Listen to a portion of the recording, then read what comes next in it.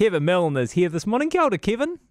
Kia ora. I'm coming to you from Clyde, Central Otago. Oh. The wonderful Dunstan Hotel right in the centre there.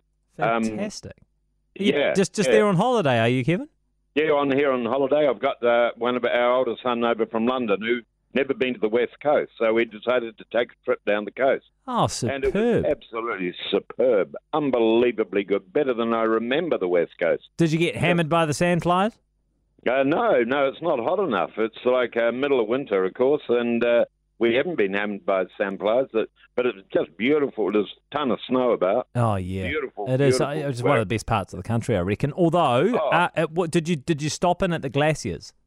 Yeah, The fast retreating glaciers. Gulp. Yeah, that's right. We went up to the Franz Josef, walked up to the Franz Josef the other day. No, nice. A couple of days ago. Yeah. Superb. I love it down there. That Lake Matheson. In fact, that'd be the best cafe in the world.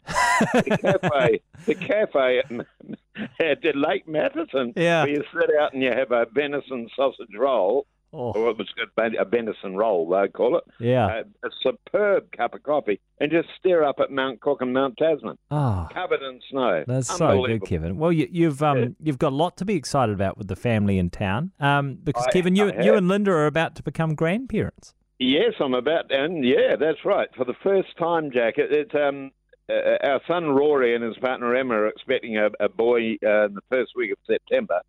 Linda and I are delighted, of course. We've been waiting a hell of a long time for this milestone to occur. Here I am, 73, and I'm not a granddad. You should expect to be a granddad by then, shouldn't you? I don't know if there's an age on it, but are you and Linda the sort of parents who put pressure on the kids and say, come on, guys, every time they sort of come around and catch up for dinner, you're sort of glancing down at your watch and gently intimating that time's moving on? I don't think we're as bad as some because, of course, we had our Tommy, our little girl, very late in life. Yeah. So we've only just kind of got out of parenthood ourselves in a way.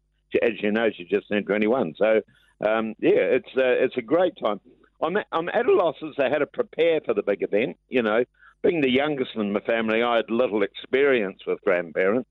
Only one was still alive as I grew up, but he was a lovely man. And the conversation I most remember having with him was when he told me what a wonderful dad I had.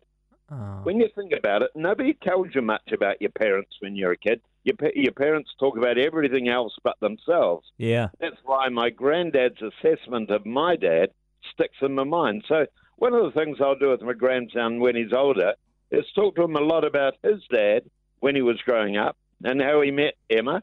I'll have to try to explain dating apps, Jack. I may have to actually pull you in for a bit of experience. Yeah, I'm not sure it's your responsibility to necessarily explain dating apps, to be honest, Kevin. But I'm intrigued that you think it's a good. I mean, that's a really sensible thing, I think, to tell him a little bit about what his dad was like when he was younger. Are you going to be one of those grandparents who, smuggles him treats and chocolates all the time and against mum and dad's wishes, or are you going to follow all of mum and dad's parenting rules? It's interesting, actually, because my mother tended to treat her grandchildren as though they were her kids. They got lots of love, but they also got lots of tellings off. I don't intend to go down that road. I want my grandson to see me quite differently to his parents. I want to be the bearer of gifts, a fair bit of old guy silliness, and the keeper of secrets. To be honest, I can't see myself taking my grandson fishing or on hill walks or even watching his rugby on a frosty Saturday morning. But I'll continue to go to the gym, so I'm a mobile enough dad who can play backyard cricket or frisbee on the beach. Yeah. And most of all, I look forward to taking my grandson out to my shed and discovering stuff. My old fun-ho toys. My late brother's stamp album. We can get my vintage radios going and show him how my old red rotary dial telephone worked. Yeah. I imagine that my grandson will be fascinated by what I least expect him to be, like the mouse traps under my workbench, set with, peanut butter, spider webs on the window with flies stuck to them. And he'll no doubt find the can of paint that I forgot to put the lid on properly.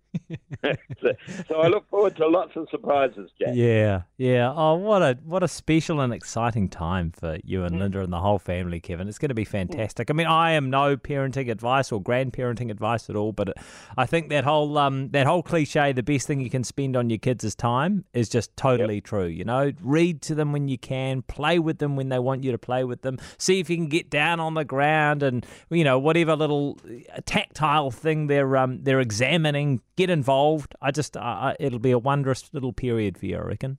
Yeah, thanks very much, Jack. No, yeah, it'll be a lot of fun.